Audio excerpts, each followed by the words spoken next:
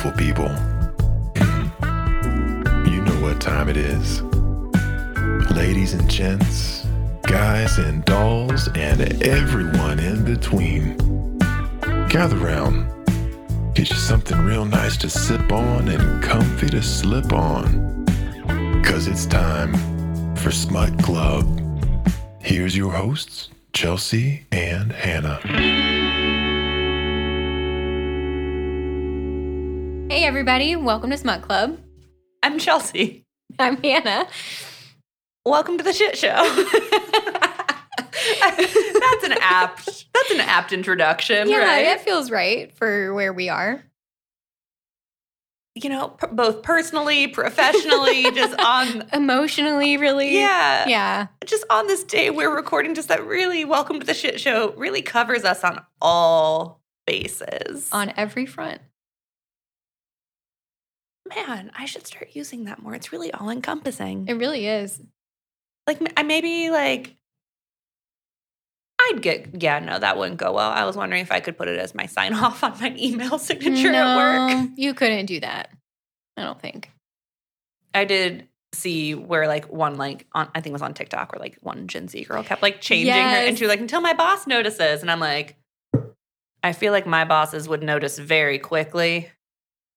And then it would, depending on who got the email, I would have someone sending me a chat being like, you free to hop on a link real fast? Yep. Within end of business, if not the next day. For sure. For sure. So that made me think of, this isn't super relevant, but for those who have listened to our very first episode, Cardigan guy from where I work, yesterday was his last day. He is moving on and really excited about what's coming next and everything. And so we did a whole thing to say goodbye to him yesterday. We had lunch and all this stuff. And somebody got him a card that we were all supposed to sign. And I did not know what to write. So I just put warmest regards. And that was it in his card. And when I saw him at the end of the day and I was officially saying goodbye, he was like, I just want you to know that warmest regards hurt the most. Hurt the most. Well, there's also depending on how, I feel like work cards, depending on how many people are signing them. You're a lot. We're you signing can them. only write best of luck, will miss you so many times. You're like, what can I put that's different and not what every single other person put? So you're like, I'm going to shoot my shot. And he's like, your shot hit really hard. Yeah. Your shot landed. Well, I also, so we do this thing where I work called transformation. So when patients finish their time, we give them a word and quotes and stuff, and it's all very sweet. Yeah. So somebody had the idea to do this for him, and he is not that kind of individual. And I immediately knew that he would hate it. So I was like, yes, I will take this on. I will do that. You're like, he'll hate it. Let's fucking go. Sign me the fuck up. I full named him on the sheet, right? We gave him the word growth as his word to take with him. Everybody on the team is sending me quotes and shit. So I put, what a long, strange trip it's been, on the front. Mm-hmm. And then somebody put something about as long as you are moving forward in growth, you're never falling behind or something like that. All this super uplifting shit.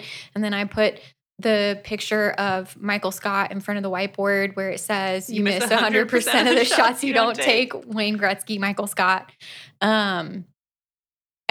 It was an absolute disaster, but he didn't know that it was me because my boss presented it to him. I didn't know that she was going to read every quote. So she stood there and read every quote, including one that was something along the lines of don't ask me how my day was at work. It's a lot like a drive-by shooting. I'm just glad I made it out alive. Oh my gosh. She read that out loud. And I was like, oh, fuck me running. I didn't choose that quote, but I did include it. So incredible. Yeah. So then I told him at the end of the day that it was me. And he was like, I fucking hate you. I was like, I'll miss you too. Love you too, buddy. I wish you well in your future endeavors. So there was, I think it was Big Trouble in Little China, the 80s movie. Yeah.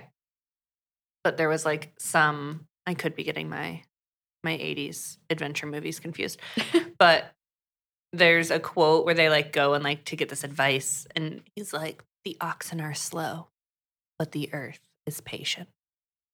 And they're like, what? Like that advice is not helpful for what we needed. But that's what I thought of when you were like having to submit a quote about growth. I 100% would have gone with the oxen are slow, but the earth is patient.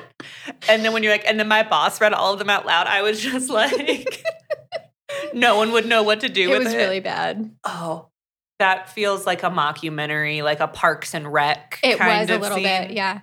And he even said, when I told him it was me, I felt a little bit like, what's her name on Game of Thrones? Like, I've never watched Game of Thrones. what?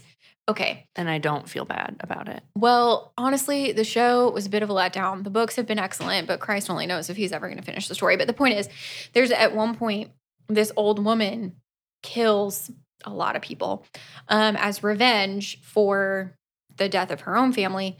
And so she's about to die. She knows she's about to die. And then she's like, tell the queen it was me. I want her to know. And That's because she what doesn't you give felt a single like? shit. That is exactly what I felt like. I was like, if he hadn't come to see me, I would have told him later, been like, tell William it was me. I want him to know.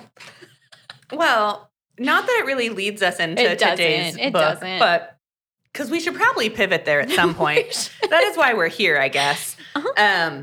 Today we're here for the book You Can Have Manhattan by P. Is her last name D'Angelico? I don't know. It's D'Angelico. That sounds D'Angelico? correct. Yeah. It feels better than Dang, Elico. Like, Yeah. that's what I was just thinking. Dangalico. I feel like I'm so sorry if you're listening to Yeah. this, P. Mm. I should have looked up what P stood for. It's just P, period, Pedangelico. Pangelico, Whatever. Frangelico. That's not it. No. So what is this book about? Marzipan. I don't know. Like all of these words feel similar, rolling off my tongue. Oh, geez. We're not even drinking. What, honey? Pseudonym. Oh. P for pseudonym. Because the English language is stupid and pseudonym starts with a P. It is not an easy language. I Mm-mm. feel very bad when people are like, why? And I'm like, I don't know either, bro. These words are confusing as shit. Yep. So, all right. You Can Have Manhattan. It's feel good. It's just like lighthearted. It's honestly, there's a lot of like really funny things and like parts of this book that are like very understated. Right. In a way that I was like, man, I'm bummed that like we won't be able to capture all of it. So if you're just like looking for, I'm just going to tell you now, if you're looking for like a cozy rom-com-y book, I would recommend this one. Is this like a worm bowl of nothing level? I would rate it higher Okay. than some of the warm bowls of nothing. Like it's definitely like, do I see a world where J-Lo stars in the TV? Well, no, that's Made in Manhattan. That's why I thought of J-Lo. I was going to say the main girl in this one is blonde, so not J-Lo. Like at one point in the book, there's a drunk dude hitting on her at the bar. He's like, has anyone ever told you you look like Blake Lively? And she's like, not anyone sober. It's like kind of the energy I like it. of this book. So we open with Sydney. We do go back and forth between Sydney and Scott's points of view. Got it.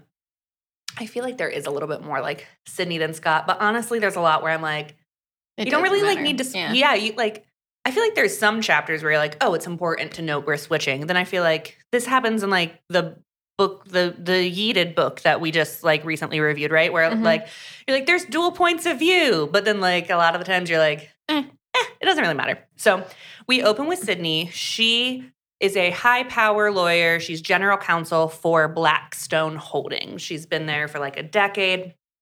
Her boss is Frank Blackstone. he's this like ruthless hard ass who also loves a good prank. She like describes where like he once threw a gala and then didn't like charge anyone for it. Like he like threw this like gala and then afterwards stuck all of the attendees with the bill.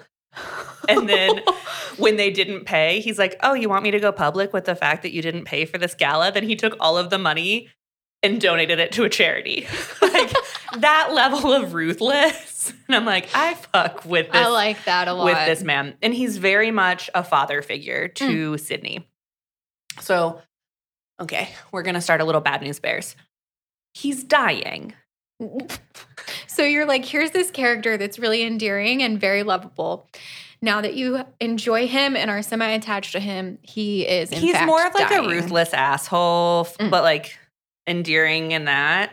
Yeah, so he's telling Sydney he has melanoma. It's come back and he has a year at most. Frank, it's very important to him because he's Frank Blackstone and he wants Blackstone Holding to stay in the family and he very much views Sydney as family. So he's like, I want you to take my place as CEO. Like, I want you to step into that role. This is my wish. But he's like, I need my family to maintain controlling interest. I view you as family. Are you legally my family? No. So what I need you to do is marry my son.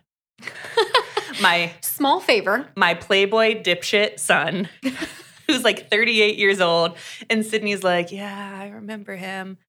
I kissed him at, like, she doesn't say this, but like is like ruminating on it. And she's like, I kissed him at like Frank's daughter's wedding. Things went sideways. She's like, I heard a story about one time he'll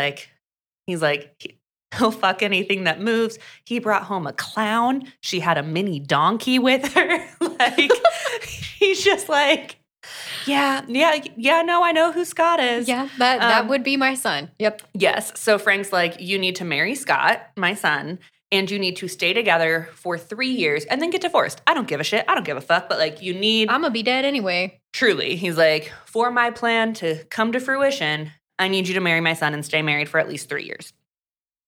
And so Sydney reluctantly says yes, but also like, this company is very important to her. She's been there forever. So then Frank calls Scott and is like, hey, by the way, I have a plan. Yeah. And he's like, so I need you to marry Sydney. And Scott's like, also ruminating. He's like, I remember her. I kissed her at my sister's wedding. And then she kneed me in the balls. And you don't forget a woman who almost turned you into a eunuch. Like, this is where he's at. Right. And so Frank's like, you need to marry Sydney. And Scott's like, I will not. Thank you for offering. And Frank's like, I will cut you off financially. And Scott's like, cool. I run a ranch out here in Wyoming. It is very lucrative. I'm doing great. So cut me off. I don't give a shit. And so then Franklin goes for like the kill shot and tells him that he's like, well, you know, all of that land you've been having me buy up for years because you want to like land preservation is the only thing you give a shit about and you want to turn it into a national park. Cool. If you don't marry Sydney, I'm going to break up all of those millions of acres and sell them off. Oh, cool. Ugh, she's on her way to Wyoming. That's cold. Yeah, he's like, she's on the private jet. She'll be there soon. Pick her up from the airport. Yes. Be a doll. Right. Oh, also worth noting, Frank asked Sydney not to tell Scott about his diagnosis. Was like, I want to tell my son in my time. And Sydney's like, I respect that. Like, it's not really like mine to tell. But yes, so Scott runs the Lazy S Ranch in Wyoming. Does S stand for shit? Lazy shit? Lazy shit? Lazy Scott? I don't know. I feel like they might clarify at some point. I don't really remember. But he's like 38 now. He really has settled down over all of these years. He's like a solid businessman, is like doing great. But he's also like, yeah, I went to business school. I was going to follow my dad's footsteps. Not where I wanted to be. I am a rancher in my soul. I mean, my words, not his. Yeah, so the plan is that like Sydney's going to go out there, hang out with Scott. They'll get married, do what they need to do. And then she's going to trade like 2 weeks on, 2 weeks off between Wyoming and New York. Sydney like checks into the Four Seasons, is admiring like a cowboy at the bar as she walks past into her room. And she's like, man, they don't make them like that in New York. Goes to her room. It's Scott. What? He knows she's going to be at the Four Seasons because he's like, where else would she be? He's like, she's a bougie, frigid ice queen. This is the only thing that would be up to her standard. So he's at the bar trying to get a glimpse at her. And he's like, she's still really beautiful. She still looks like a frigid ice bitch. It's kind of like his thought with it. And so he goes and knocks on her hotel room door and is like, hey, I need you to call this off. And she's like, I will not, but thank you. But like how he tries to escalate it, he's like, are you sure you want to be married to me? Like, I swear a lot. I drink a lot. I stay out all night. She's like, yeah, okay. He's like, I bring women home. Like, I have sex with a lot of women. And she's like, okay. And he goes, sometimes I have orgies. And she's like, really? Like with other men? And then he's like, no, you're not paying attention to the details. Like, sometimes I have orgies. And then she's like, do you want me to draft an NDA that you can give them? She's like, don't threaten me with a good time, babe. Like, come on, no. Truly, she's like, is any of this supposed to faze me? Like, so he eventually gets frustrated and he's like, fine, we'll talk tomorrow. Make sure you do the security lock on your door when I leave. And then he takes off. He's like, she's frigid. This will scare her off. Truly. Nope. No, not today at all. So then we meet Scott's best friend, Ryan, and his office manager, Laurel, who are just like fun, endearing side characters. Like, and they're the only ones he tells about this arrangement, that it's not like going to be a true marriage. And his best friend is like, is she hot? And he's like, she's my future wife. And he's like, but is she hot? so yes. And he's like, fuck this. I'm not getting the responses I want and or need from people here. Why won't you just do what I want? Right? Truly, Scott's like, I'm trying to kill this deal before it gets legs under it. And everyone's like, okay. So you have to marry a hot lady for 3 years? My heart breaks for you, my guy. Who's like successful in her own right and not like mooching off of you? We hate this for you. What a terrible predicament you're in. Truly. So it's the next morning. Scott goes to pick Sydney up from the hotel. He shows up in this like rickety shit pickup truck with his 2 giant dogs that are Irish wolfhounds. Nice. Those are not small dogs. They are not. No, they're like huge. They're huge. If you need a good laugh, like Google Irish wolfhounds and like look at how large they are, and especially when they think they're lap dogs. Yes. Oh, so cute. They're like, I feel like they're like as close to Clifford as you're gonna get. Yeah, kind of. Yeah, like they are huge dogs. So he picks her up in this like rickety pickup truck with his 2 giant dogs who smell like they live on a ranch. Because they do. He's like hitting every pothole. Like at one point she almost drops her phone, but then like to save her phone, she like hits her head on the dashboard.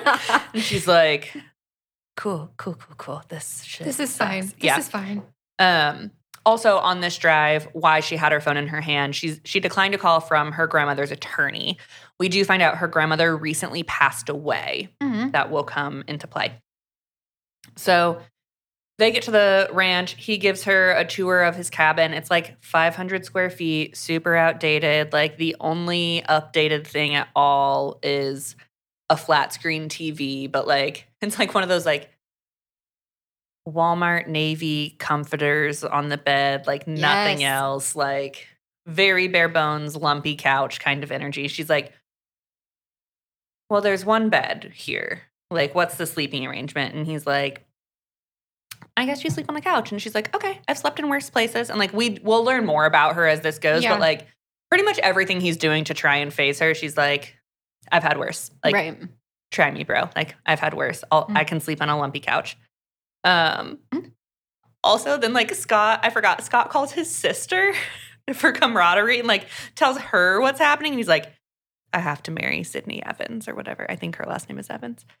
And his sister's like, just starts hysterically laughing. And she's like, lols, that girl hates you. Sucks to suck, bro. Good luck. And, like, love you, bye. Yeah. Scott is not getting any of the sympathy. He's like, where's the support? Truly. So she's back at the Four Seasons at this point. He texts her and he's like, be ready to fly by 4. They go to Vegas to get married. They check in to the hotel and he's like, be at the chapel at 9. Don't be late. And he just takes off. So, like, they're not really bonding as husband and wife at this point.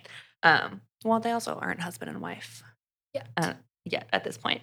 So she is there at like 9 o'clock. He's not. 9:15 rolls around. He's not. 9:30 rolls around. He's not. And she's like, I'm being stood up for my own wedding that I didn't even want to be a part of, that is like part of essentially a business deal because my father figure is dying. Like, what? Like, this is like a new low of embarrassing. She's like, standing here with fucking Elvis at the wedding chapel in Vegas. Aw. Right? And so while she's standing there and is like kind of embarrassed, and she's just kind of thinking about her life choices that have led her here, like, right? How did I get here? Yeah. She's like, what? So we do learn that there's someone from her past that she'd previously hired a PI to try and find.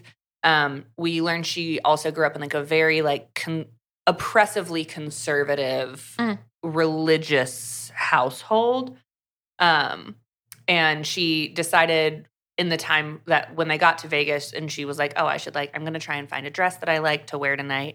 And she found a dress that she's like, I splurged on it. I really don't want to get married multiple times in my life while I don't know. But she's like, I splurged on this wedding dress. It covers my scars is what we know. We don't know more about that. So the door crashes open. Scott stumbles in, completely trashed. Love that. Completely trashed. They exchange rings. He actually she got his ring size wrong. So she shoves a ring that's way too small. Well, she realizes it's not going to fit. He's like, it'll fit. It'll be fine. Jams it on his finger. The ring he got her, he actually got her a very, very nice bougie Tiffany's diamond ring sort of energy. But it's too big. So his is too small. Hers is too big. When he kisses the bride, they're like, oh, we do still have that chemistry though. I know I need him in the balls before, but we do have that chemistry. So this is this poor woman clearly has had a very difficult life and is thinking back on her apparently difficult life that we don't have a ton of details about. She's like, I didn't want to do this in the first place. I don't ever want to get married again. This is my one shot. My stupid husband-to-be is nowhere to be found. And then shows up smash hammer fucking drunk. Yeah. And she's like, alrighty, here we go. That's sad. I don't know what I would do if I showed up on my wedding day and my husband was trashed before the ceremony. Nothing good. My husband just chuckled, which I don't know how to interpret just that. Concerning. My husband was sober when we got married. You sure about that? He just goes, you would have been pissed. Yeah, that would not have gone great. Nope. I did have some friends get married. Florida, and the groom gave all of the groomsmen filled flasks as their gifts. Oh. But then they all drank them before I'm watching them take pictures, and there's a gate at the entry of this of the drive of this very nice event space. One of the groomsmen is hanging off of it, and I was like, oh yeah, there he is. He's my friend. I know him. When I tell you, I was so proud of the groomsmen for making it down the aisle in a straight line. I was like, oh, thank fuck. He didn't fall over. Nobody tripped. I was like, no one was swerving. There was no bob and weave happening. I was so nervous. Truly, what would you do, Hannah, if you showed up to your wedding and your soon-to-be spouse was trashed? I mean, It depends. If it's my current husband, I'd have been like, well, it's been really nice knowing you. I love you, but I'm not doing this. Bye. But that's probably what I would do regardless.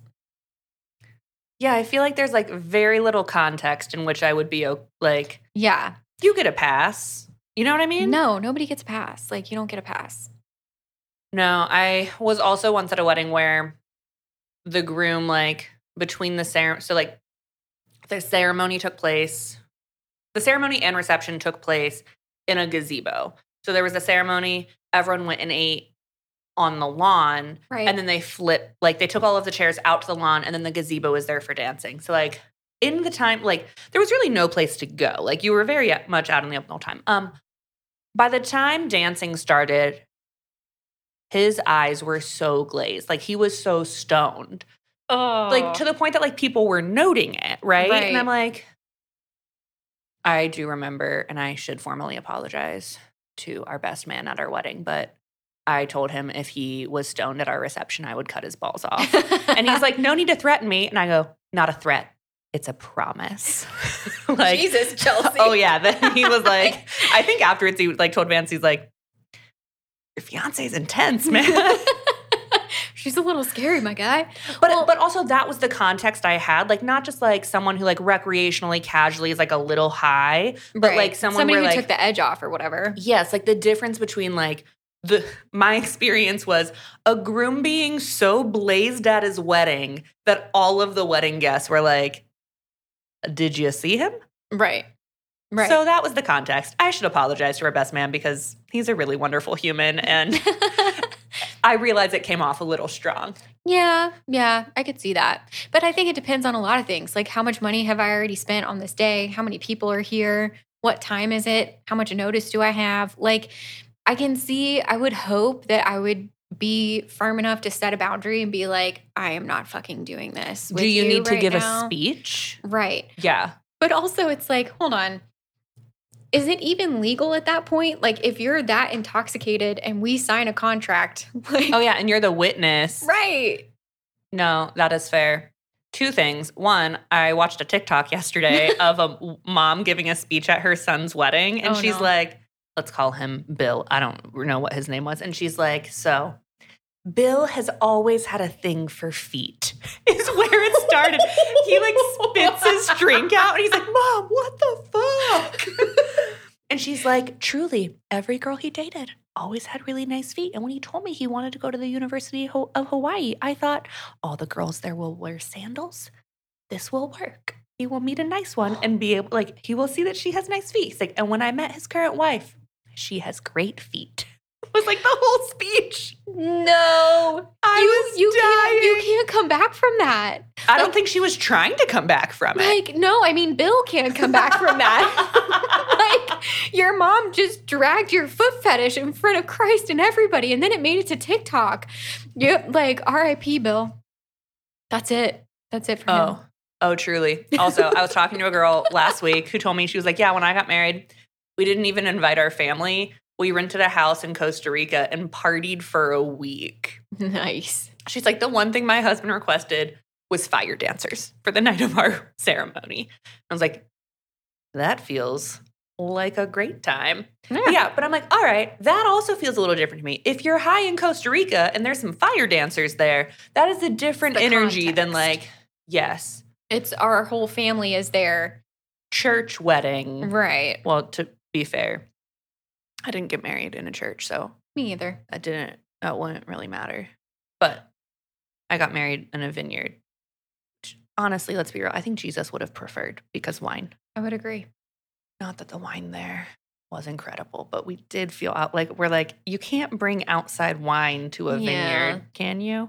That I guess you could, in but poor it would taste. Be kind of rude.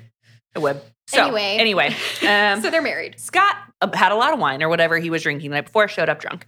The next day, Scott is super hungover. He hears Sydney on the phone just being like, it's done. Like, she's talking to Frank. And he walks out annoyed and he's like, you couldn't have like stayed quiet. Like, they were in a suite, like a giant suite, had their own bedrooms, right? He's like, you couldn't wait to take phone calls out here until like afternoon. And she's like, yeah, so it's 3 p.m.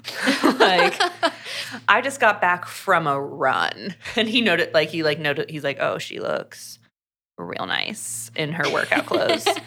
He's like, I wish my wife weren't a frigid ice bitch because she real good looking.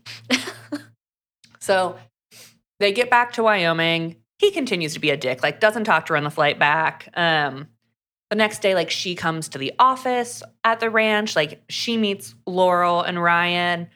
And like he just continues to be a dick. But also like in being a dick, he's like expecting her to be really high maintenance and she's not. So like nothing is phasing her as he hopes it would. And like Ryan says something about like, yeah, one of the bulls is like causing a bunch of problems. Like we might have to like do something about it. And she's like, yeah. And Scott's like, that's the way of the land, baby doll. Like very much like macho. If you can't handle ranch life, like if animals being put down in humane ways. And then Ryan's like, yeah, I just meant we'd have to like put him in a different pasture for the record. Like, I am loving that everybody is just like cutting him off at the knees 100%. Oh, we're not here for it. Oh, no. Like, so Laurel's like, we would love to have you over for dinner tomorrow night. And Scott's like, we can't. I'm busy. Then she's like, what about Wednesday night? He's like, can't do that either. She's like, what about Thursday? He's like, nope. And so then she just looks at Sydney and she's like, do you want to get lunch on Friday? And then she looks at, and Sydney's like, oh my gosh, that'd be like so nice. And then Laura looks at Scott and she's like, and I will be taking a long lunch. Like, fuck you and the horse you rode in on. I love it. Yes. Also, like, Scott yells at her and he's like, you can't wear those like tight running leggings and be distracting my men. I don't Ranches like that. Are dangerous places. I don't like that energy. I mean, he's also like not entirely wrong, and that does come into play later. But like, yeah, part of it's just being a little bit possessive, but part of it is he's like, don't be like, I think at some level there is genuine concern that she like ranches are Unsafe. I mean, like, yeah, like I wouldn't like maybe like dangerous isn't the right word, but like unsafe. Like you just have to be more vigilant. Like very large animals and heavy equipment, all that kind of stuff, right? So, but even like Ryan is like really amused and smiling at her. Then Scott's like grumbling to himself and he's like, why is my best friend fucking like smiling at my wife like that? And he's like, I don't want to have her, but like I don't want anyone else to have her. It's kind of his. I'm very annoyed by him. Like it's adorable that he's all like, the word that's coming to mind, and I know this should not really be the word, but it is the word, like this impotent anger that he has. Like that's what I keep thinking. Like he's so angry, but he can't do anything about it because no one will fuck with him about it. And so he's like, I'm just imagining so grumpy. like hands on hips and like a little foot stomp. You know, like that's what it is. Is it insolent? No, insolent? No, impotent? It's impotent. It is. It is. I thought it's impotent rage. Yeah. I thought impotence was when you were shooting blanks. Well, that's another word for it. But see the English language. It's so hard to learn. But like impotent means like without power. So he has all this anger and he can't do anything with it. Okay, no, that is valid. And you know, those do go hand in hand, right? Like, they do. Okay. But anyways, Sydney had come to the office to be like, hey, like, I just wanted to like tell you like the water heater's broken. So like I took a cold shower this morning. Like not the end of the world, just wanted to like tell you. And he was like, I thought like a cold shower. Like you found like he was like tinkering with the water heater in the furnace to like make it miserable for her. And That's he's like fucked up. And he's like, she wasn't even faced by the cold shower. Like really trying his best. And so then he's like, hey, Ryan, could you have someone go out to the cabin to look at the water heater? And Ryan's like, wait, the cabin? No. Oh. No. And so Scott's like, yeah, the cabin. Anyway, on to the next thing. Like, no, he has a whole house, doesn't he? We'll get there. No. But 100%. That's so fucked fucked up. She didn't give a shit though. No. So really, he's the only one that's miserable and uncomfortable. Yes, so much is what happened. But like Ryan straight up calls him. He's like, dude, if she wasn't your wife, you would be so into her. She's entirely your type. If she was not your wife, like you are being a stubborn, impotent, not insolent. What does insolent mean? Vance, can you look up the word insolent? I feel like really I know fast? what insolent means. It's like irreverent and like not following. I think Vance the looked it up rules. if you want him to tell you instead of I trying to do. figure Did he it do out. it already? That was fast. Audaciously rude or disrespectful. Or So yeah, he is irreverent, as I said. I insolent. nailed it. Presumptuous or insulting in manner or speech. Yeah, So we're both right. Both impotent and insolent are valid here. Yep. Cool. So Sydney's like, all right, I'm going to go into town. I'm going to get some groceries. She really loves cooking. We also learned that like growing up, she essentially just ate like boiled chicken and unseasoned like veggies and rice. Ew. Yeah. Also not because like the family couldn't afford better, just because like the like very like the Lord doesn't like flair and like kind of Right. one of those. Right. So That any sort of seasoning will make you sin. human is against the Lord. Don't even get me started on paprika. Listen, coriander. The path to hell is paved with coriander. Not good intentions. Spices and seasonings. Yes. And so she goes to the grocery store, like gets all this stuff, like and she's like, okay, I'm gonna like make dinner. Like I need to eat anyway. I'll make enough for both of us. This motherfucker walks in, like takes one bite and is like, it's missing something, and just like gets up and like walks out. Wow. And so I'm Team Sydney. yes, it like we will become Team Scott, and it's like Yeah. when you read it, it's more endearing than probably how I'm like describing him right now. Right. But yeah, he like continues to be aloof. He's like gone every morning before she wakes up, kind of energy, like stays out really late. Sydney's sassy gay assistant, Miller, shows up because We love a sassy gay. yes, and I like quintessential rom-com trope, right. the sassy gay assistant.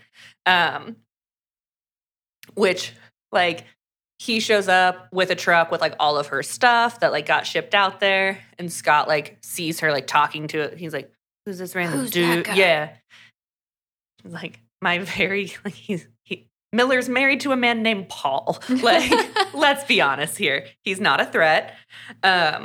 And is like definitely a dick to him when he meets him, but then like less of a dick when he learns he's gay. Right. Um, But it's also like, babe, why do you care if I'm talking to a man? You're never around. You don't want to spend time with me. Like, Well, fucking shit or get off the pot. But then, like, in Scott's, like, internal monologue, you definitely, like, it's very much like, and I don't like her stupid hair and her stupid cute face. And, like, it's kind of his energy. Oh, that's Like, so middle school. it is, but he's 38 and runs a ranch in Wyoming. What a mess. But so then on Miller's final day there, Miller and Sydney go out for lunch at the Four Seasons.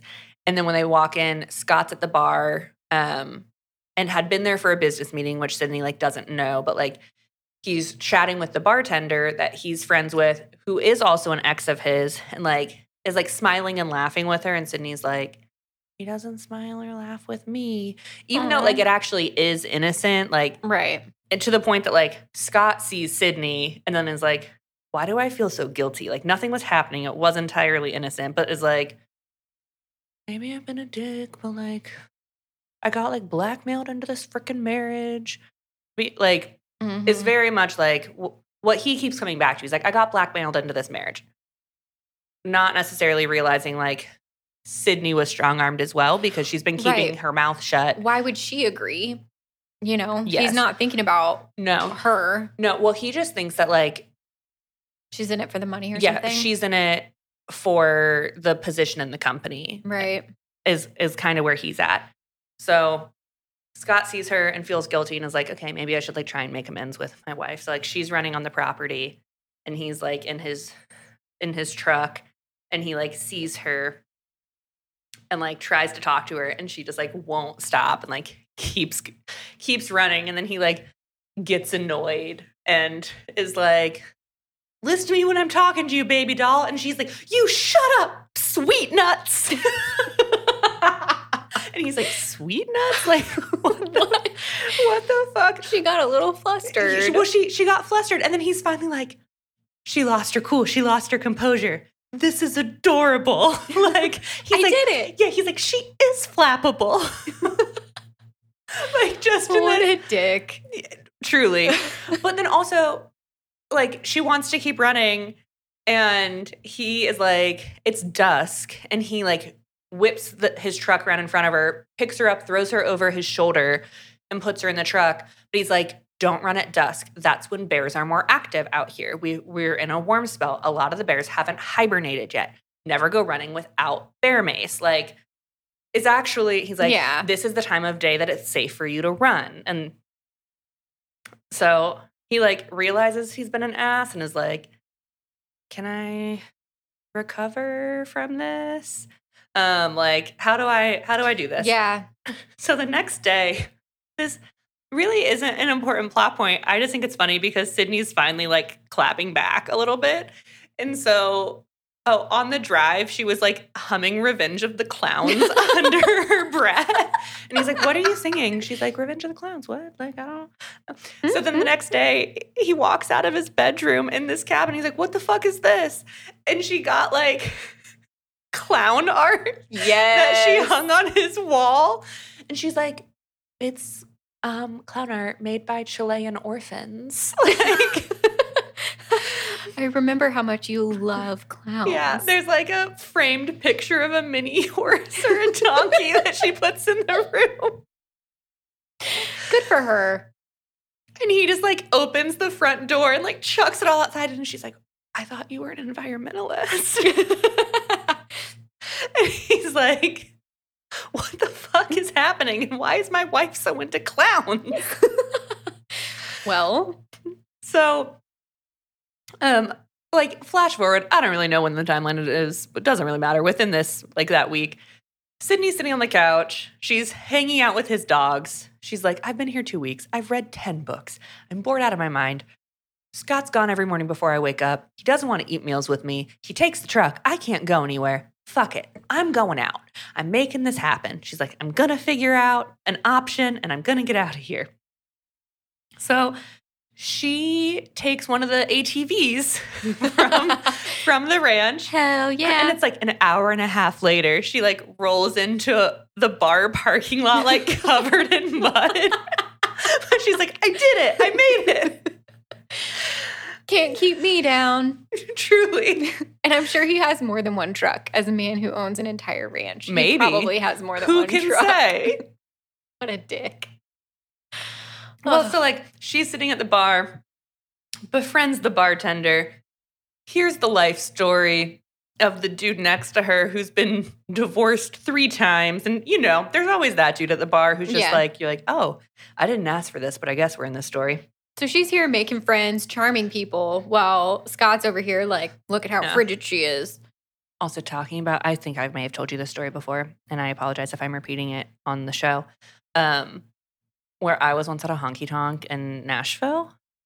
The dude who was like, I think about death a lot. No, what? Oh, you were nodding yes. Oh, I thought this was the time that you were at the honky-tonk and you ordered whiskey and the guy proposed to you spontaneously at the bar. Oh, I forgot about that one. Yeah. Yeah, he should have had higher standards. I still stand by that. No, this was the one. It was a different honky-tonk. Honky-tonk Central. 2nd floor, great nachos. It's like daylight. Noted. It is not after dark. My sister, it's like 3:30, 4 o'clock. My sister and I are there to fuck up a plate of nachos together. As one does. This dude walks up and he goes, I like your shoes, and just sits down. That was his entire opening line. He sat down at your table? Yeah. So it was like a long bar. table. Yeah, long bar table. Okay. Like we're like sitting at like a high top long table, and we're the only ones there. And he like sits down, and we're just like, we're chatting, we're talking. Suddenly he just like pauses And like, I haven't told him what I do for a living at this point. And at the time, I was answering the suicide lifeline, like the national number that is now 988. Right. And yeah, suddenly he just pauses and like looks off and looks back, and he's trashed off his ass, and he goes, I think about death a lot. And I'm like, what? How did we get here? Like, what even? And like his like friends finally come up and find him. At one point, like he had his arm around my sister, who was visibly uncomfortable, and I just went, I need you to take your arm back, buddy. Like, get your arm off her. She's not yours to put. Like, and he's like, oh, okay. Like, just true trashed guy in Nashville energy. But yeah, that's what I'm like when I think about death a lot.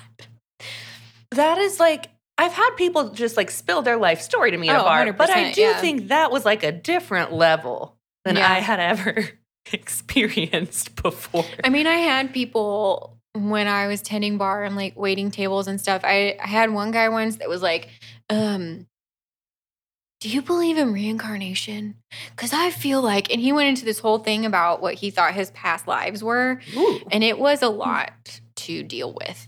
And he fell down a little bit, I feel like, if I'm remembering correctly. That makes sense, though. Yeah, I mean, it was a tequila bar. It's not like it was a classy joint, but still.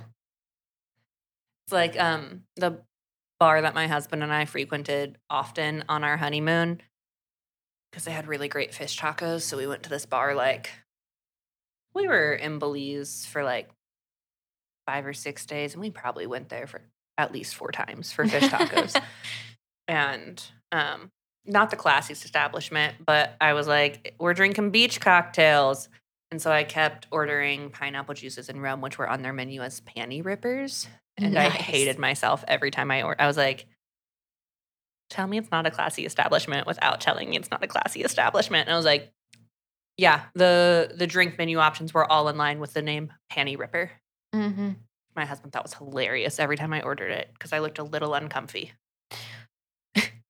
We did tequila or pineapple infused tequila, like free birthday shots for people. Ooh. So we had this like big vat thing on the bar full of pineapple and the cheapest tequila that we had. Of course, you're not going to use good tequila for it. And so I can't even remember how often, but every so often we would switch it out. So we'd switch out the pineapple and put like fresh tequila. So we would kill the thing. Well, if you want to get real drunk real quick, you eat that pineapple. Oh, yeah. And then you regret a lot of things later. Mm-hmm. But that's how we would close down the bar sometimes, is we just would eat all the pineapple there. And then we'd be like, alrighty. Like, I don't know if I can drive home. Uber's for everyone. Yeah, 1,000%. Yep. So, all right. Sydney is getting the life story of divorced 3 times, man next to her. This, like, real attractive, like young. She's like way too young for me. He's like 20 and I'm in my mid 30s. But we meet Drake, who walks up and he's like, oh, like, how's the water heater doing? And we learn he's the ranch hand. Oh. So she's sitting there having a great time at the bar, making all these friends, so proud of herself for riding the ATV. Covered in mud. Right, covered in mud. We cut to Scott. Scott's out at the same bar for drinks with Ryan. And Scott's like, oh, like, where did Drake go? And Ryan's like, oh, he's hitting on a real cute blonde at the bar. Oh, no. Scott's like, good for him. But, like, he was like, he got the nickname Cowboy Casanova for a reason. Like, But also, like, Scott's like, yeah, like, just in his inner monologue, he's like, all I do is go to my house every night and sit and watch sports ball. So I finally, like, came out with Ryan first. So, like, he's not out. He was going to his actual home. Yeah, just hanging out. Leaving her in the cabin. Hanging out at his actual house the whole time. What a dick bag. Dick bag. What? So I saw a fake commercial on TikTok for a fake brand, or I guess it is now a real brand of potato chips called Dicks. And it's like, give your friends a salty bag of dicks. And it made me laugh a lot, but he said something about a dick bag on that. I mean, I have seen where you can send a chocolate dick to someone in the mail. Sure. You can also send a potato to someone in the mail. You can. Just a potato. Just a potato. Yeah, so Scott has essentially been staying out at his own house, sneaking back in late, sneaking out every morning, is super sexually frustrated because he's like, the only person who's doing it for me is my wife. And like, damn it. And so then Ryan, like from his seat, is like looking at Drake at the bar. He's like, yeah, so like, what's Sid been up to?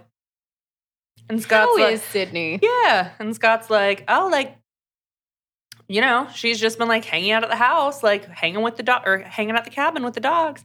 And Ryan's like, are you sure?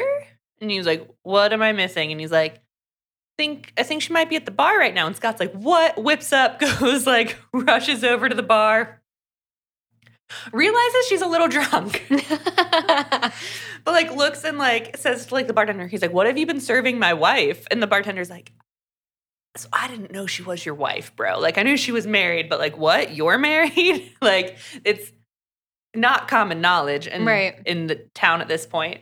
And then Sydney's like, meet my friend. He's been divorced 3 times. But then like in her drunken stupor, she's like, I don't even want to be divorced once. Aww. Like it's very much her energy. And he's like, damn it, she's adorable. Like my wife is so cute. But yeah, then he has this like, shit, is my wife the only woman who does it for me kind of like moment. And so then he's like, so how did you get here? And she's like, I drove myself here. And then like when they like, he's like, all right, I'm taking you back home and taking you to the cabin. And so he's like, sees like he like realizes she's covered in mud and that she's just so proud of herself for riding this ATV into town and being resourceful. That is super cute though. It really is. So on the drive home, their sexual tension is like definitely like there and growing. And he's like they're like, yeah, we definitely have chemistry. And she reminds him that she's leaving to go back to New York the next day. And he's kind of like, I don't want her to do that. Like, I like don't like eat dinner with her, but like she makes really good food and she bakes really good things and she's real cute. She smells real nice. Yeah. Like, oh, I don't want my wife to go to New York. I think I'll miss her. What a dumbass. Truly. Like, and so like Sydney's also definitely feeling the sexual tension, but Scott's like, just to be clear, we're not having sex. Because he's like, she's very impaired. That's not how any of this is playing out. And he's like, but if we were going to have sex, this is what I do to you. And then there's like a lot of details of like I'd lick your body all over and jam my cock. Like very much like that whole. Yeah. Just the gratuitous. Yeah. Right. Yeah. Well, because like they're both feeling sexual tension. Then he's like, just to be clear, we're not going to have sex. But if we were, this is like what I do. And she's like, did I say I was interested? And he's like, oh, is farmhand jailbait more your type? And then he goes, no, I'm sorry. I got excited to say this. And then I got my people confused because she's like, did I say I was interested? And he's like, is farmhand jailbait more your type? And she goes, I'm not really interested in sleeping with someone who's given more rides than Disneyland. And he's like, he just goes, well, that should tell you how fun the ride is. Like, oh, this is like the whole book. It's just, I like it. Right? It's nice. And so then he's like she's kind of making eyes. Like there's the, like, she's like, if he tried to kiss me, I'd let him. And then he's like, go inside, Sydney. Like you are drunk. But also, yeah, like because he's trying to be respectful of her in this situation. Yeah. So the next morning, Sydney wakes up, surprise, he's not there. She's very hungover. The house is freezing. The furnace isn't working. She'd gotten Drake's number the night before. Oh, no. Well, because he was like, text me if you ever need me to like just come out directly to like fix something. So she texted him, was like, hey, can you come like look at the furnace? And so he's like, yeah, I'll be there in like 10. So he shows up and she's like, oh, like, where's Scott? And like Drake just looks confused and is like, at his house. And she's like, wait, what? And he's like, oh, what? Like, so she's like, could you remind me how to get to his house from here? I hope she fucks his shit up. So she makes it up, and it's like a 10,000 square foot mountain mansion, like stone glass, just like stunning like the house you would expect him to have in the mountains this whole time. Slams on the front door. This woman named Jan answers it, and she's like, "Who the fuck are you?" Like, is what she says to Jan because she's amped. And Jan is like, "I'm the house manager. Who the fuck are you, sweetie?" Like, and she's like, "I'm Scott's wife." And like, and he's been where's Scott? Because he's been lying to me this whole time. And I've been living in this 500 square foot freezing ass cabin with no hot water. And so Jan just like looks at her and like steps aside and is like, all the way down at the left, please take off your shoes and don't get any blood on the carpets. It's like, that's excellent.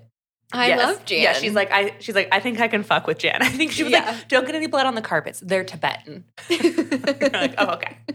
That makes sense then. So Sydney barges in. Scott is in his bathroom taking a hot shower with his heated floors.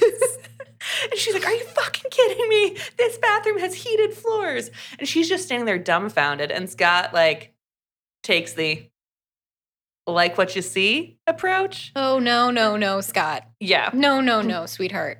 Read the room. Well, he did because like what you see. And she's like, I do, but that's not the point. Is kind of the energy.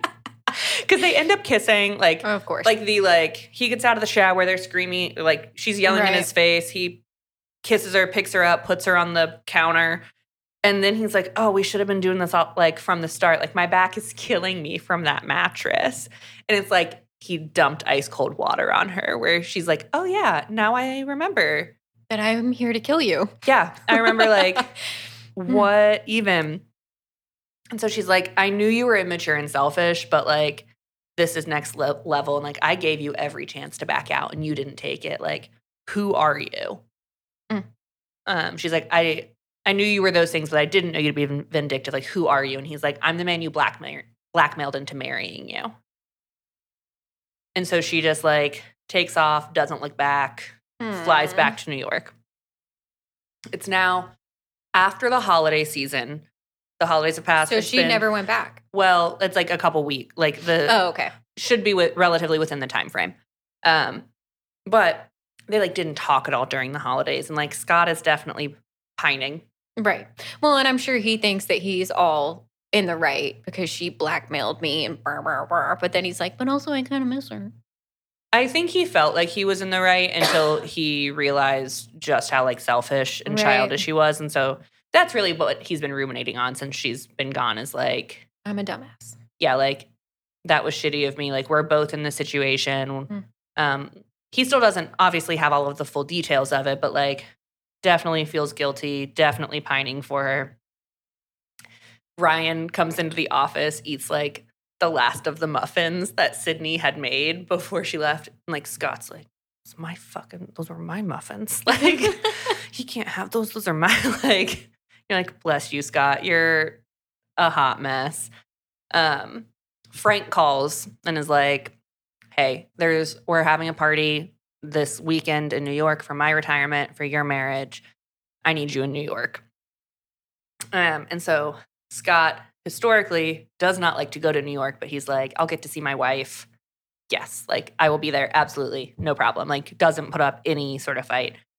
We flash to like, we're now in New York. Sydney and Frank are having lunch. She tells him the cabin story. And Frank just thinks it's hilarious. Like, he's like, wait, what? You fell for that shit? And she's like, how was I supposed to know? Like, my God, man. Like, well, exactly. Yes. So I'm just supposed to assume he has a second house? Right? And she's like, he told me this is where he lived. There was a bed. What do you want? The dogs were there. What do you want from me? Like, I don't know. And you can also tell, like, Frank's health is starting to decline a little bit, but he's like, ask Sydney for more time. He's like, I want to tell Scott when I'm ready.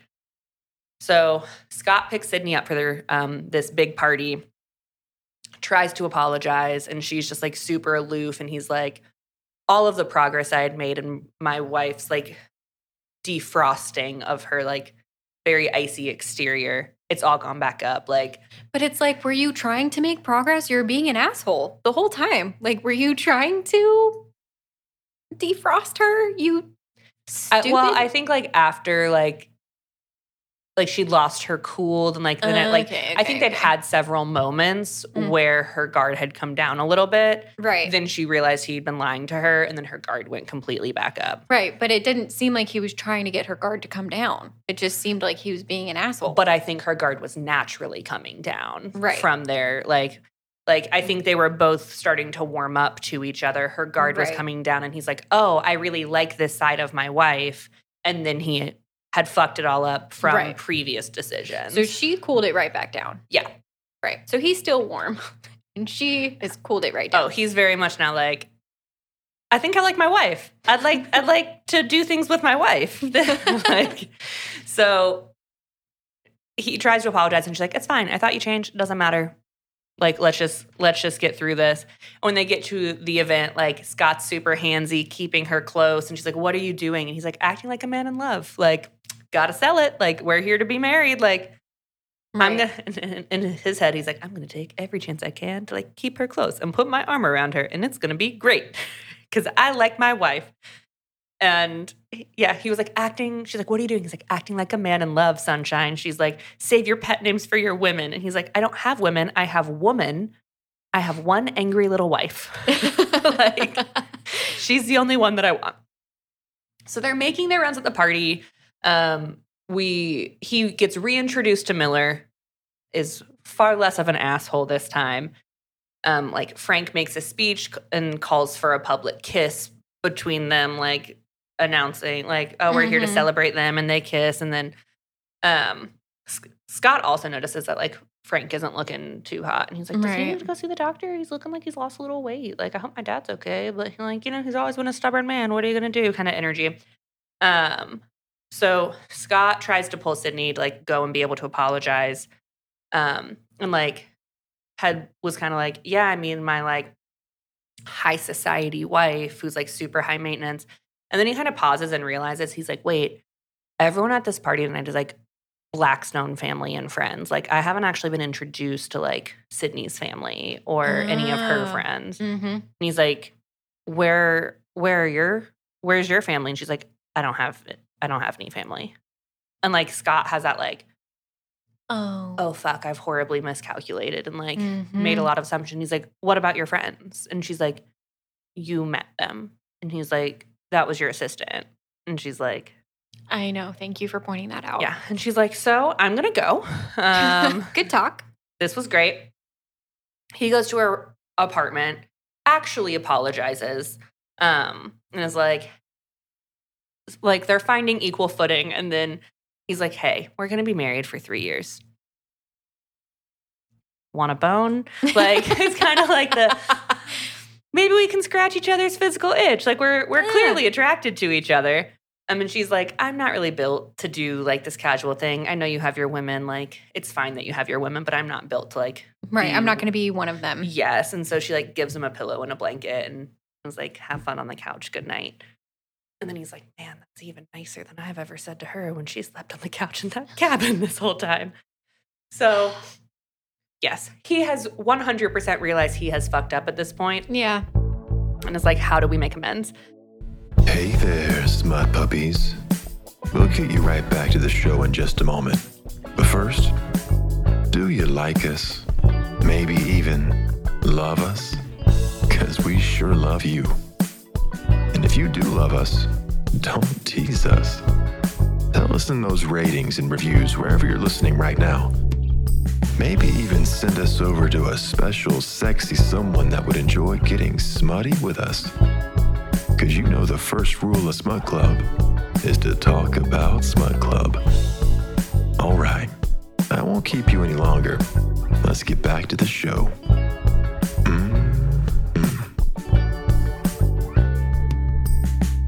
Fast forward 4 weeks, and when Sydney was supposed to go back to Wyoming, honestly, I need a drink. I've been talking for a minute. Give me 1 second. Okay. Talk amongst yourselves. Well, I was like, oh gosh, I need to pause. And then I was like, you know what I could do? I could just pause talking. And maybe that would give me the space I need to hydrate. I'm double fisting lemonade in one hand and water in the other. You do what you need to do. Technically, there's a little bit of lemon juice in my water. Mm. So I guess I'm just double fisting different lemon beverages. Different intensities of lemon, different levels of lemon. Different levels of lemon. So Sydney had to stay in New York a little longer than expected to do some work stuff with, I don't know, had to do some lawyer things because she's general counsel still. When she returns to Wyoming, Scott picks her up, is in his real truck, like his like brand new, fully loaded, of course, Ram 1500. Is that a truck? Or whatever. I don't know. It sounds right. I think Ford is the 150s and the 250s. Uh-huh. Mm-hmm. It's a big ass truck. Sure. That's what I know. It's a real nice big ass truck. And he like has like a full bouquet of roses for her and is like very much trying to make an effort. And he's like, the dogs wanted to come, but I didn't want you to be crowded. So like I made them wait at the house. And when they get back to the house, he had Jan like fully stock the kitchen so Sydney could make whatever she wanted. He converted one of the spare rooms into a full office for her because she'd been working on like a rickety table and like is very much like trying to come back from it. Got her a car so that she can travel around and do whatever she needs to do and is very clearly trying. So he's out riding horses with Ryan and Ryan's like, so like, what's going on? What's happening? And Scott's like, I'm going to try and date my wife. Like, aw. Like, I'm making an effort. I want to date my wife. And then as they're riding, they're like, wait, where's Tiny, the bull, the one who'd been causing problems? Oh, no. And so when they look out in the pasture, they realize there's a break in the fence and Tiny's missing. So they take off at a gallop, knowing Sydney was like out on a run at that point. And so while Sydney's running, they're coming towards her and they're like waving and she's like, hey guys, yeah, both hands on the saddle. Like, and then they're like, she finally hears behind you and looks back and like 50 feet behind her is Tiny the bull, who is now like not tiny. Not tiny. Yeah. Yes. And like now running towards her. So she takes off running, slips on a patch of ice, and like crashes like shoulder and head first. Oh. After slipping on this patch of ice. But like before that, while she's on the run, before she sees them, she's kind of thinking like, man, Scott's been like really nice and like how like he like did all that kind stuff and like sees the gestures that he's doing, but also kind of assumes that the gestures are because he's been sleeping with all of these other women and like feels guilty about it. Oh. So she's like, I mean, I did pretty much tell him to sleep with other women to scratch the itch. So like, okay. But yeah. So then these are all the thoughts she's having as her husband is like coming towards her on horse and she falls, hits her head. And she's like, right before she blacks out, she like hears a gunshot and they've like taken Tiny down. At the hospital, Sydney's ultimately okay. She has a mild concussion and then like substantial bruising to her knee and shoulders. They did have to cut her running leggings off of her. And Scott saw all of these scars on her thighs. Oh, like no. her thighs are like completely covered in scars and he had no idea. And he's like, what the, like he is like what happened to her? Yes. Yeah. Like he is clearly not okay. That he's like, yeah, there's definitely some details I'm missing along the way here. Like I have questions about my wife. Yes. And he realizes like, if she wasn't okay, I wouldn't be okay.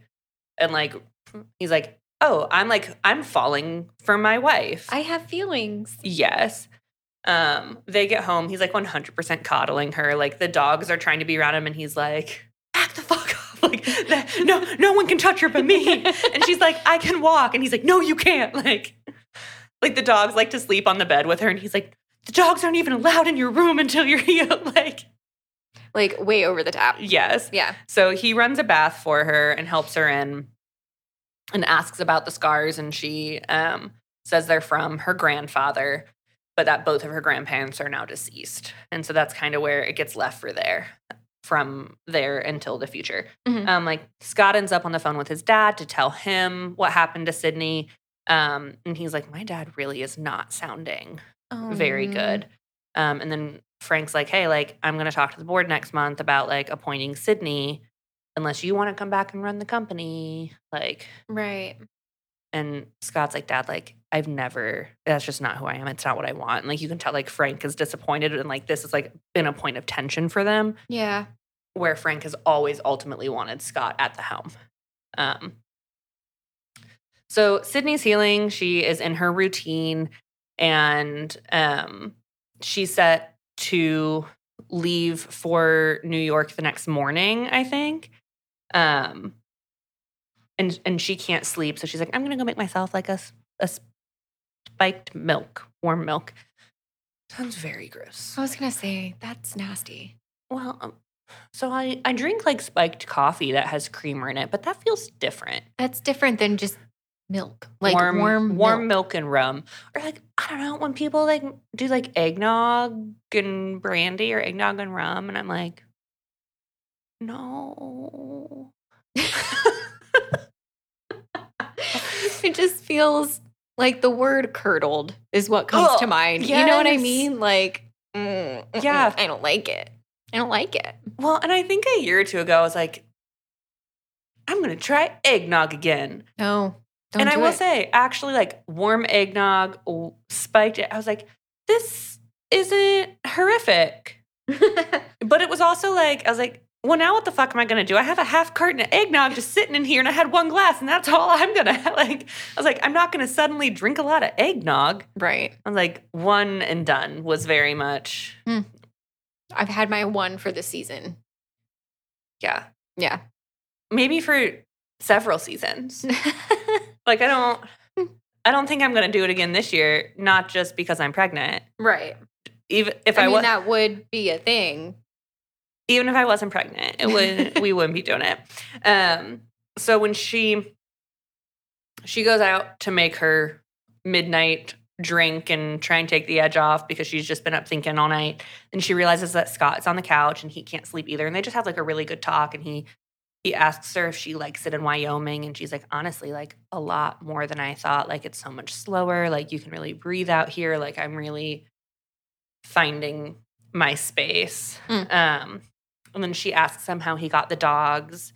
And then we do learn a little bit more about Scott here as well. We learn his best friend used to work at Blackstone Holdings back in their party days, and had been on the list had put his name on the list with a breeder for 2 of these puppies. There's a dude that like Scott had a girl Scott had kind of like casually been fucking, but like wasn't super into, knew his best friend was into her. So he's like, yeah, like, let me set you up. Mm-hmm. So one night they're all out at a party. She makes moves on Scott. Scott turns her down. And then like the best friend like sees this happen. And then he's like, what the hell is happening? And she's like, honestly, I've always been into Scott. I've just been like settling until Scott was ready to settle down. Aww. And would like open his mind up. And then like the friend like pulled out a wedding ring, was like, I was going to propose tonight, but like hadn't found like yes.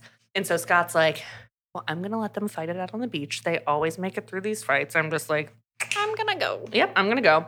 And then the next morning, his friend had died by suicide. Oh, no. So Scott had all of this guilt. The day after his funeral was when these dogs. The puppies? Yeah, it was. So like Scott took the puppies. And he's had them ever since. And like, he's like, I left New York because like I didn't want to end up, like I knew I needed to change my life and change my ways. Right. So Sydney ends up leaving, but they're like on way better footing now. 2 weeks later, Scott gets home and Sydney is finally back from New York. She's dancing in the kitchen in her like oversized law school Yale sweatshirt with the dogs, like singing, dancing, just like having a great time baking in the kitchen with the dogs. And Scott is like, I think I'm in love with, like, I'm so excited she's back. I'm pretty sure I'm in love with my wife here. He's like, I'm going to kiss you now. And then I'm going to peel off that ugly sweatshirt and worship every inch of your body. And she's like, this sweatshirt isn't ugly. Priorities, woman. Which feels accurate to something I feel like I'd say. My husband is giving me a very knowing look right now where he'd be like, yeah, so that's not the fucking point. That is not you're missing the actual important part of the conversation. Like, that's not the part of the sentence to focus on, babe. Yeah. I'm going to peel that ugly sweatshirt off of you and worship every inch of your body. You think my sweatshirt's ugly? What? No. What? All the other words. Those are the ones we're focusing on. So she's baking. He takes a spoon covered in batter out of her hand, like throws it. The dogs go crazy for it. He goes down on her and then like smears cake batter. Nope. All over her to lick off. Nope. I don't like that. No, it just sounds so unsanitary. It really does. Well, like initially he like puts them on her belly. I was like, okay. And then okay. All right. No, and then he spread it other places. And I was like, between the folds? No. Oh. Sorry.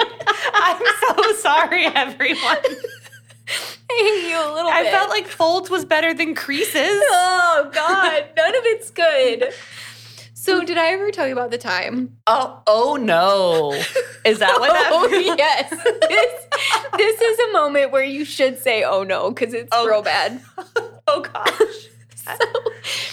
I was working at a residential facility where we had male and female patients, and we kept them separated. Mm-hmm. But, they still found ways to hook up, and, they were passing notes like middle school style and stuff.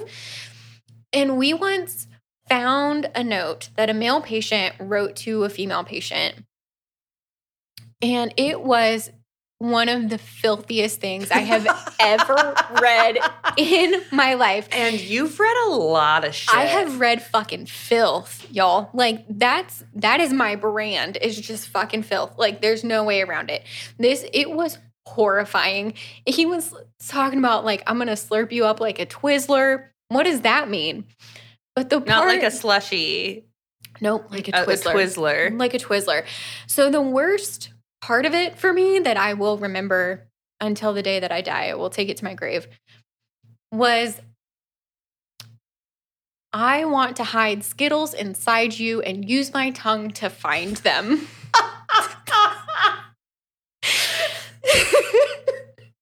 Skittles taste the rainbow, bitch. But he was like, because I bet you taste like the rainbow. And I was like, no. So I can't really eat Skittles anymore without thinking of that. But when you said folds and or creases, I was like, I bet you could put a lot of Skittles in there. You know where you can hide some Skittles? In the folds. Yeah, it was bad. It was bad. Oh my gosh. Oh my gosh. Oh my gosh. Oh, I no. want to put Skittles inside you and find them with my tongue. Yeah. So Scott licks a bunch of cake batter. Ugh. Puts it everywhere. I feel like that Licks is it off. just like a yeast infection waiting to happen. There's a lot of orgasms. Sure. He carries her to the bedroom for some sex. The next day, she's like, I'm going to call him BHB from now on. Believe the hype Blackstone. When he's like, Nice. lest we think back on the I don't want to fuck someone who's given more rides than Disneyland. That should tell you how fun the ride is. She's like, damn. Point proven. He does give a good ride. Point to Blackstone. So then, I would say it's essentially a montage of happy couple moments and picnics and hose fights when she's cleaning the dogs. And he says her words back to her from when she was drunk, where he's like, I never want to be divorced, not even once. And so they're definitely finding their rhythm. He's supposed to be leaving for a business trip to Houston.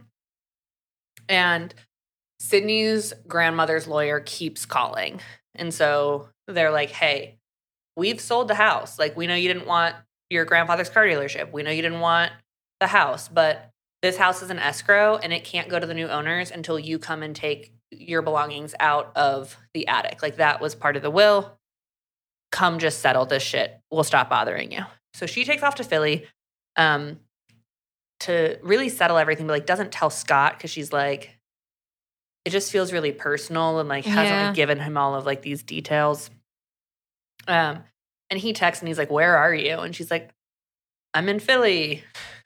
Like, and he's like, what? And she's like, it's like for my grandma's lawyer, and then just kind of drops it. So in the box, when she gets to the house, there's just like one box in the attic that has her name on top. That's like real creepy. Right? Yes. Like she even said, she's like, I'd laugh at how comically dramatic this was if it wasn't so unsettling. Yes. And there's like several letters in there to her from this dude named Josh, who's the guy that she'd hired the PI to look for historically. And she didn't realize he'd been like searching for her too and trying to reach out to her. So she goes back to her like shitty hotel in rural Pennsylvania outside of Philly and is like bawling her eyes out. And Scott texts her and he's like, open your door. I'm at the hotel. Like, come out. And she's like, no. Well, no, she's like, no one's ever come for me before. Like, no one's ever done that before. Like, oh my gosh, they make love in the crappy hotel. And she tells them the whole backstory, the rest of what we didn't know, that when she was a teenager, she'd like her mom had been a teenager, I think. So she was raised by her maternal grandparents. I think her parents had died in a car accident or something in that capacity. And very religious, conservative, oppressive household. And she worked at the library. And like she's like, I did everything I could to get out of the house. So she has been taking lunch in the alley, like behind the library, meets Josh, who is working on the construction site next door. And like very much this teen romance. Grandpa finds out, forces her to break it off. She like says all of these horrible things to Josh to get him to go away and leave her alone. And then she's really upset, has a fight with her grandfather about it. And her grandfather pushes her down the stairs and she like breaks 2 ribs. Oh no. Yeah. And so like she's like 16 or 17 by the time this happens. And so she's like finally realizes, she's like, this is leverage, where she's like essentially tells her grandfather, I need you to put my entire college fund in a separate account. If you say, like, I will, if you do not, I will tell the authorities that you pushed me down the stairs. I will show them the scars on my thighs. Like, you will not touch me again. And they had wanted her to, like, live at home and commute to college. And she's like, I will not. I'm moving out. And so grandfather never touched her again, like, never harmed her. But she always felt really guilty and, like, all these horrible things she said to Josh and never being able to make sure that he was okay. And so the return address is in El Paso on all of these envelopes. And Scott's like, go to El Paso, like, do what you need to do. Like, it's okay. So she goes to El Paso. I felt like this was like a little, like, kind of annoyed me how they did this, where she like parks outside the house, like figures out what house he's in, parks outside, sees his like gorgeous wife and like son, and is like, oh, he's doing great. Okay. Decides to leave. But comes out and sees her. Well, then it was like she like coincidentally ran into him at the gas station by the house. Oh, yeah. Okay. Right. And I'm like, just say she knocked on the door. Like, right. That feels more believable than like, I saw your wife and kid and was like, he's doing good. I'm so glad. I'm going to leave now. Oh, and then I ran into him at the gas station. Could you believe it? I'm like, no, I actually couldn't believe it. You're not from El Paso. Like, this isn't whatever. Right. But apparently, like, able to have a great conversation, get a lot of closure there, goes back to Wyoming, goes to the bar over, like, sees Scott playing pool with a friend who, like, asks him how married life is. And he's like, married life is really great. Like, I love my wife a lot. And, like, she overhears that. And they're like, what? Like, oh, you love stars. me? Yeah. And so they're, oh, we're happy. Like, every, like, cliche love moment. Yes. Like, you're back from El Paso, let's go fuck. We love each other. Ayo. Hey. Yeah, it's like very much, I'm like, okay, we can work with that. So fast forward, not quite sure when this happens. They're doing like, they're just in a relationship. Like they're married now. They have a marriage. They have a relationship. Right. But he still doesn't know that his dad's dying. Well, now he's dead. That's where we're about to get. Funny you should mention that. Oh, yeah. Funny you should bring up now. Frank. So Scott walks in to Sydney's office, just like face crumpled, as like, my dad is dead. He collapsed and hit his head. Oh. And so Sydney's like, did they tell you what led to the collapse? Like, how much do you Yeah. know? and then he's like, no, I just like assumed like he had a heart attack or a stroke or like something. And she's like, he had cancer. Like, and like tells him. And Scott's like, what? Betrayed. Yeah, Scott's like, you knew? And she's like, he asked me not to tell you. And he's like, so you blackmailed me into like knowing like so he's like, because he was initially like, hey, we're going to be leaving for New York in a few hours, pack your bags. And instead he's like, I'm leaving for New York. You need to get there on your own. I don't want any of your shit here when I get back. Like, big time betrayed. Yes, Yeah. huge, big betrayed. He's big mad over this betrayal. In New York, Scott is still like super frigid, won't talk to Sydney at all. Like at the funeral, like everyone knows they're married. Sydney like takes one look at him and is like, I guess I'm not sitting with the family. Like goes and like sits with her assistant, and everyone's kind of like, That's weird. yeah, what's going on there? So at the office, he like tells her, like after the funeral, he tells her that he's not going back to Wyoming. He's taking over the company. Yeah, he's taking over the company. He's filing for divorce. And she's fired. Well, I mean, she's like the CEO right now, so like, like they're like in this weird place, right? Where like, because part of the reason they needed to be married was because like the board wouldn't really have approved Sydney. Yeah, he's like, I would rather see this entire company crumble than see you at the helm. So like, watch the fuck out. And Sydney's just like being Sydney and like honestly like nothing but class and poise and like overcoming everything she's overcome and just isn't gonna fight it, isn't gonna be loud. He won't talk to her, but she's like, okay, well, it is what it is. So he blindsides Sydney. Like she gets called into a meeting. The entire board is there. He says that she's no longer going to be CEO. He had his sister sign over all of her shares. He now has controlling interest and will be running the entire company. And that Frank appointed Sydney when he was not of sound mind, and that Sydney manipulated him into this position. I don't like Scott. So, and Sydney's like, well, there went my entire career. That just got torpedoed. That's my whole life. Yeah, and she's like, I'm not going to like rant and rave. It's not going to help anything. So she just like is like, all right, I'm going to make it a peaceful handoff. Like I clearly can't stay here. Like submits her 2 weeks notice and is like, I'm moving on. I'm bowing out as gracefully as I can here. Like, right. I'm not going to win this. So I'm not going to fight it.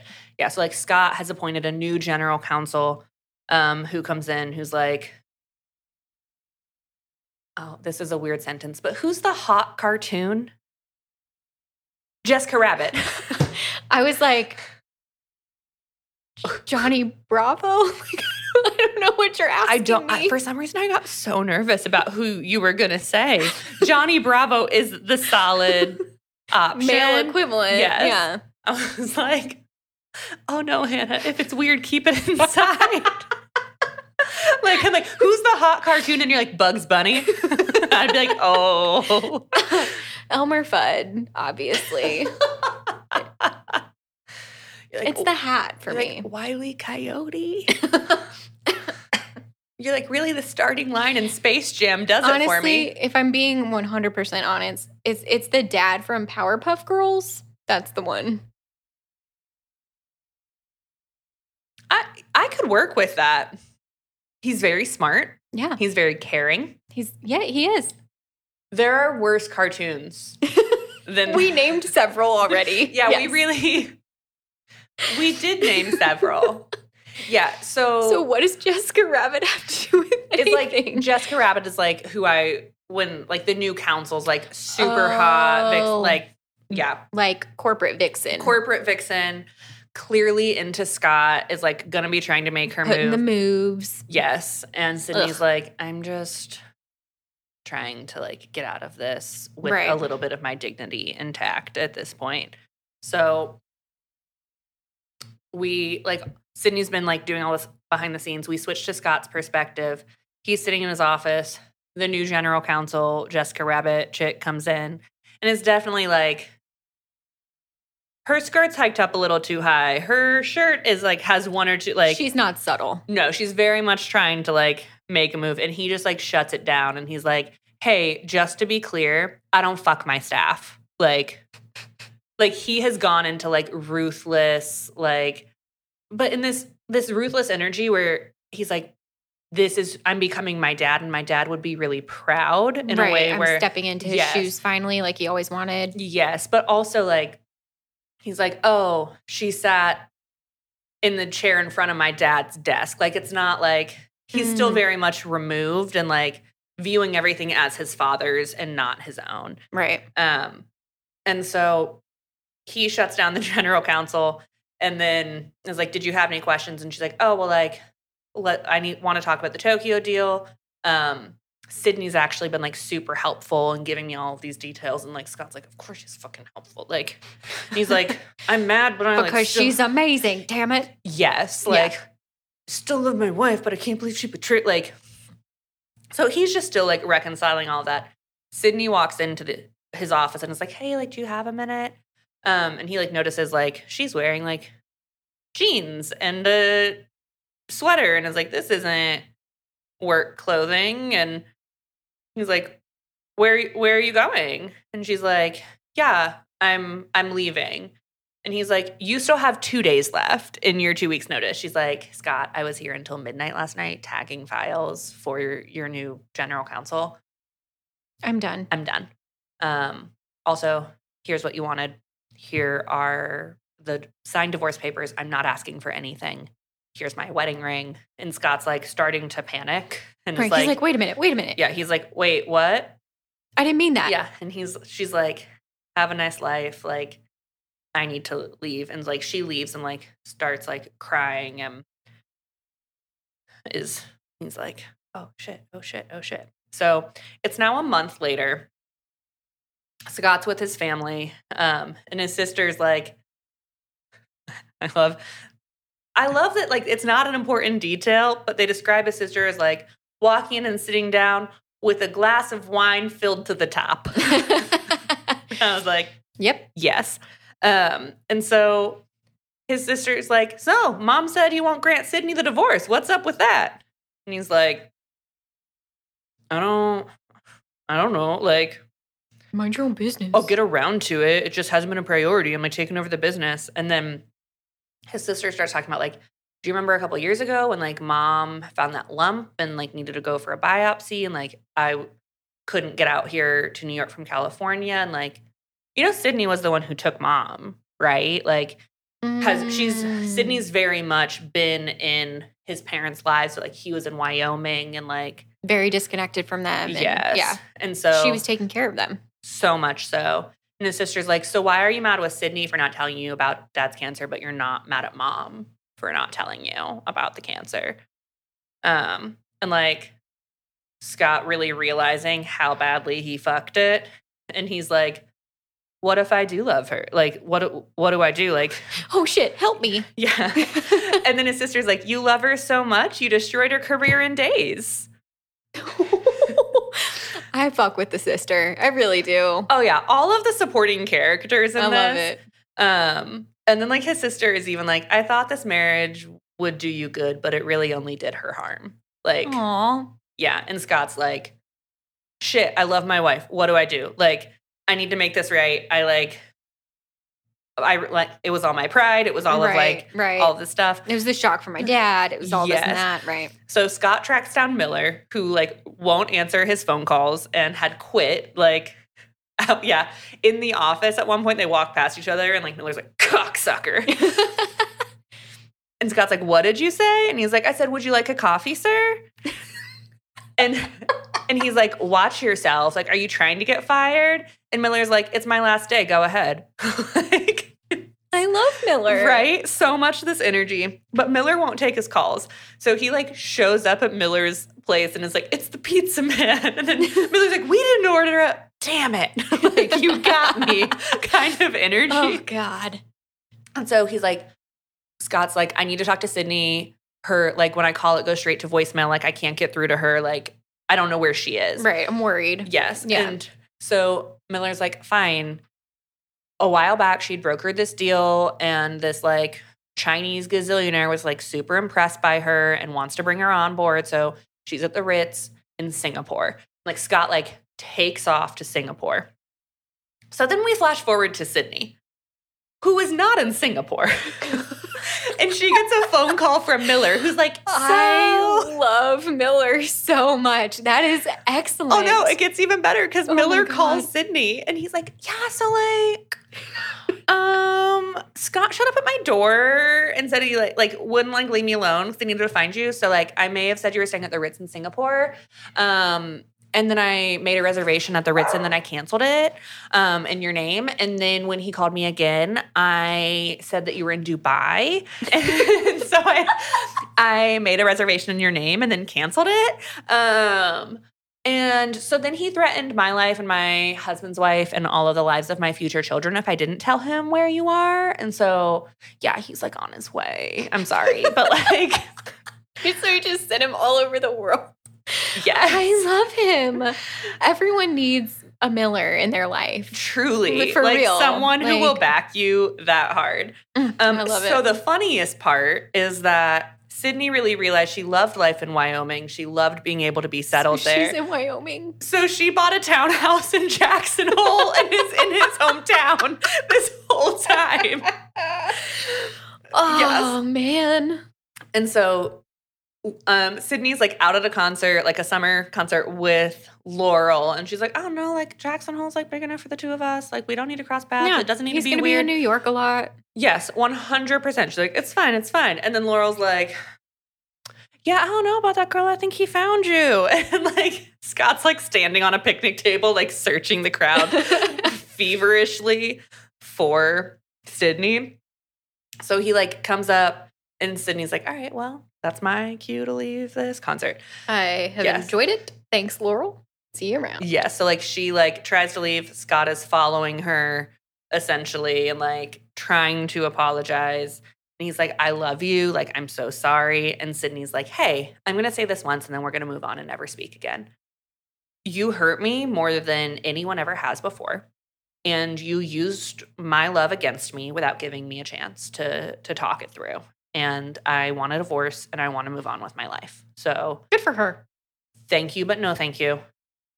Have a good day. Right. Wish I could say that I enjoyed this time we've had together. Yes. But please get away from me. So the next day, a bouquet of the same roses, like type of roses that he had like picked her up at from before, show up at her house with a letter where like he really explains, like, he's like, my dad used to do some cutthroat shit, and I 100% like thought like this was just his final move to try and get me to take power, and like that this was all just to manipulate me, and like I didn't really realize that you were part of this, is like you were put in a really precarious, difficult situation, and you are grieving him as well, and like I wasn't able to recognize that, and like a true apology, but she's like, right. Too little, too late, she's man. like, fuck it, I don't care. So, but they keep going to overlapping events. Like there's a backyard barbecue. Like she's there for several hours. When he gets there, she leaves. He like follows her to the front door and like, and they kiss. And she's like, yep, okay, we're not. Nope, not doing that. Yeah, like can't do that. And then she's out at the bar and is supposed to meet Laurel for drinks. And then that's when the drunk, like 20-year-old is like, anyone ever told you you look like Lively? She's like, no one's sober. And so Scott shows up and she's like, fuck no. She's like, I'm supposed to be meeting Laurel for drinks. And he's like, yeah, Laurel's not coming. Like, haha. Got him. I wanted to talk to you. So he's like, he follows her outside. I think, again, I don't really remember. He gives her the signed divorce papers. But then he's like, I love you. I'll leave you alone. Like, I just needed to give this to you. So he takes off. When she opens the envelope, it's like signed divorce papers. All of his shares of Blackstone, he signed over to her. So like she now has controlling interest of the entire company. And like wrote her like a letter being like, I love you. I'll wait for you forever. Like, just say when, and I'm here. But also like this whole time, like she's missed him as well. It was like a shitty situation across the board. Right. She's like, fuck, I do love my husband. I do want to make this work. He was hurting. He hurt me. But like, I do want to be with him. And so he's leaving to go back to New York. And then it's like the quintessential like airport scene. Yes. Like he's going through security. She shouts his name. There's the rekindling. Yes. Like that's like the big finale is like the airport where he like runs through and like, or comes back through. She jumps in his arms and is like, you said to say when. So when? Yeah, very much that. The epilogue is like 2 years later. It's their wedding. They are getting married. They have a son. He's been running the ranch. She's been running Blackstone. Yeah, and they get married. And their son's name is Jack. My dog's name is Brandon. That's who you hear. Probably the deer in the backyard. Aw. Or I don't know what's wrong with him right now. And so yeah, so that is cute. Like super cute. Super like makes a good rom-com. Like I could actually see it becoming a movie kind of energy. It's one of those that I feel like I like can easily pick up once a year. Like I wouldn't say it's something that I'm like, oh, like it's just a comfort read that I like have read 30 times. It's but a like decompression read. Yeah. Yeah. It's a good palate cleanser. Mm-hmm. It's funny. It's smart. I don't know. What's our rating scale? I was thinking about that. Irish Wolfhounds. They are very large. They are quite large. Okay, we can go Irish Wolfhounds. Tiny the bulls, but they're even larger. Yeah. So. Ironically. No, let's go Irish Wolfhounds. Out of, they are pretty big. 6? 5? I would say like 4 out of 6. Like I'd like rate it like above average. Okay. Like it's not a book that you're going to be like, this book revolutionized the way I like approach like reading, you know, but it's one of those where you're like, it's solid and fun. And I think it's a really good, just like safe rom-com recommendation.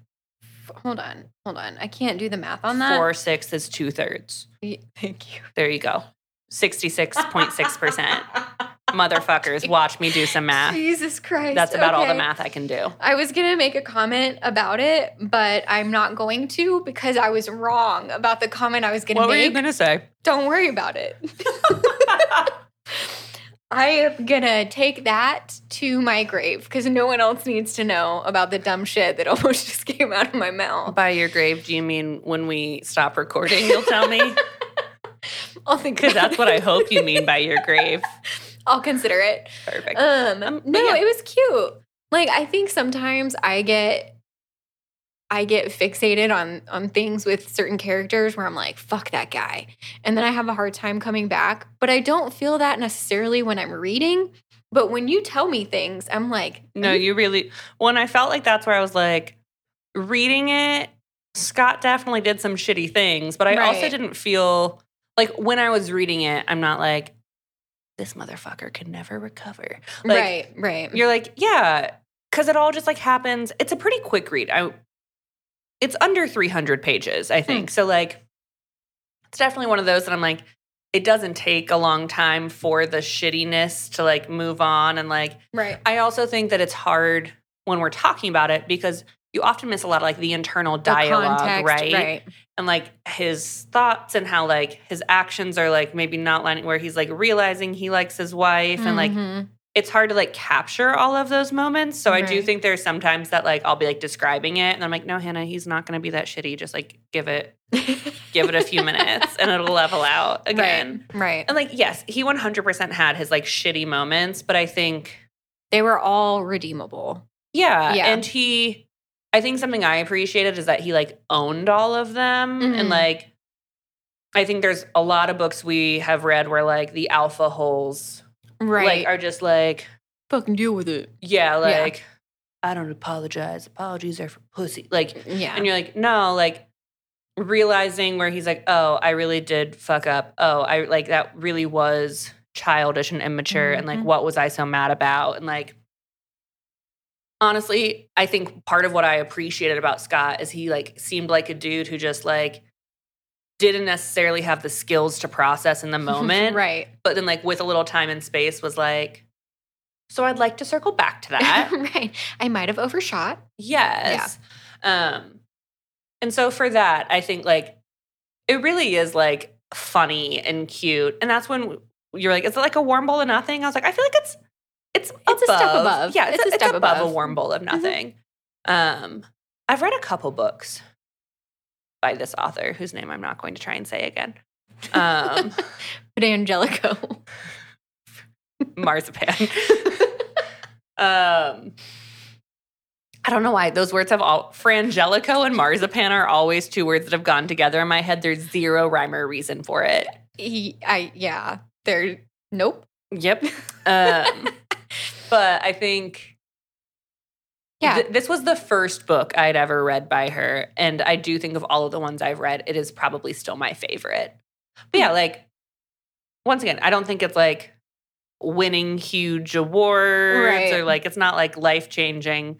We're not breaking any ground here. No, but it's like. It's nice. It's super solid and cozy and cute and like just like a good beach read.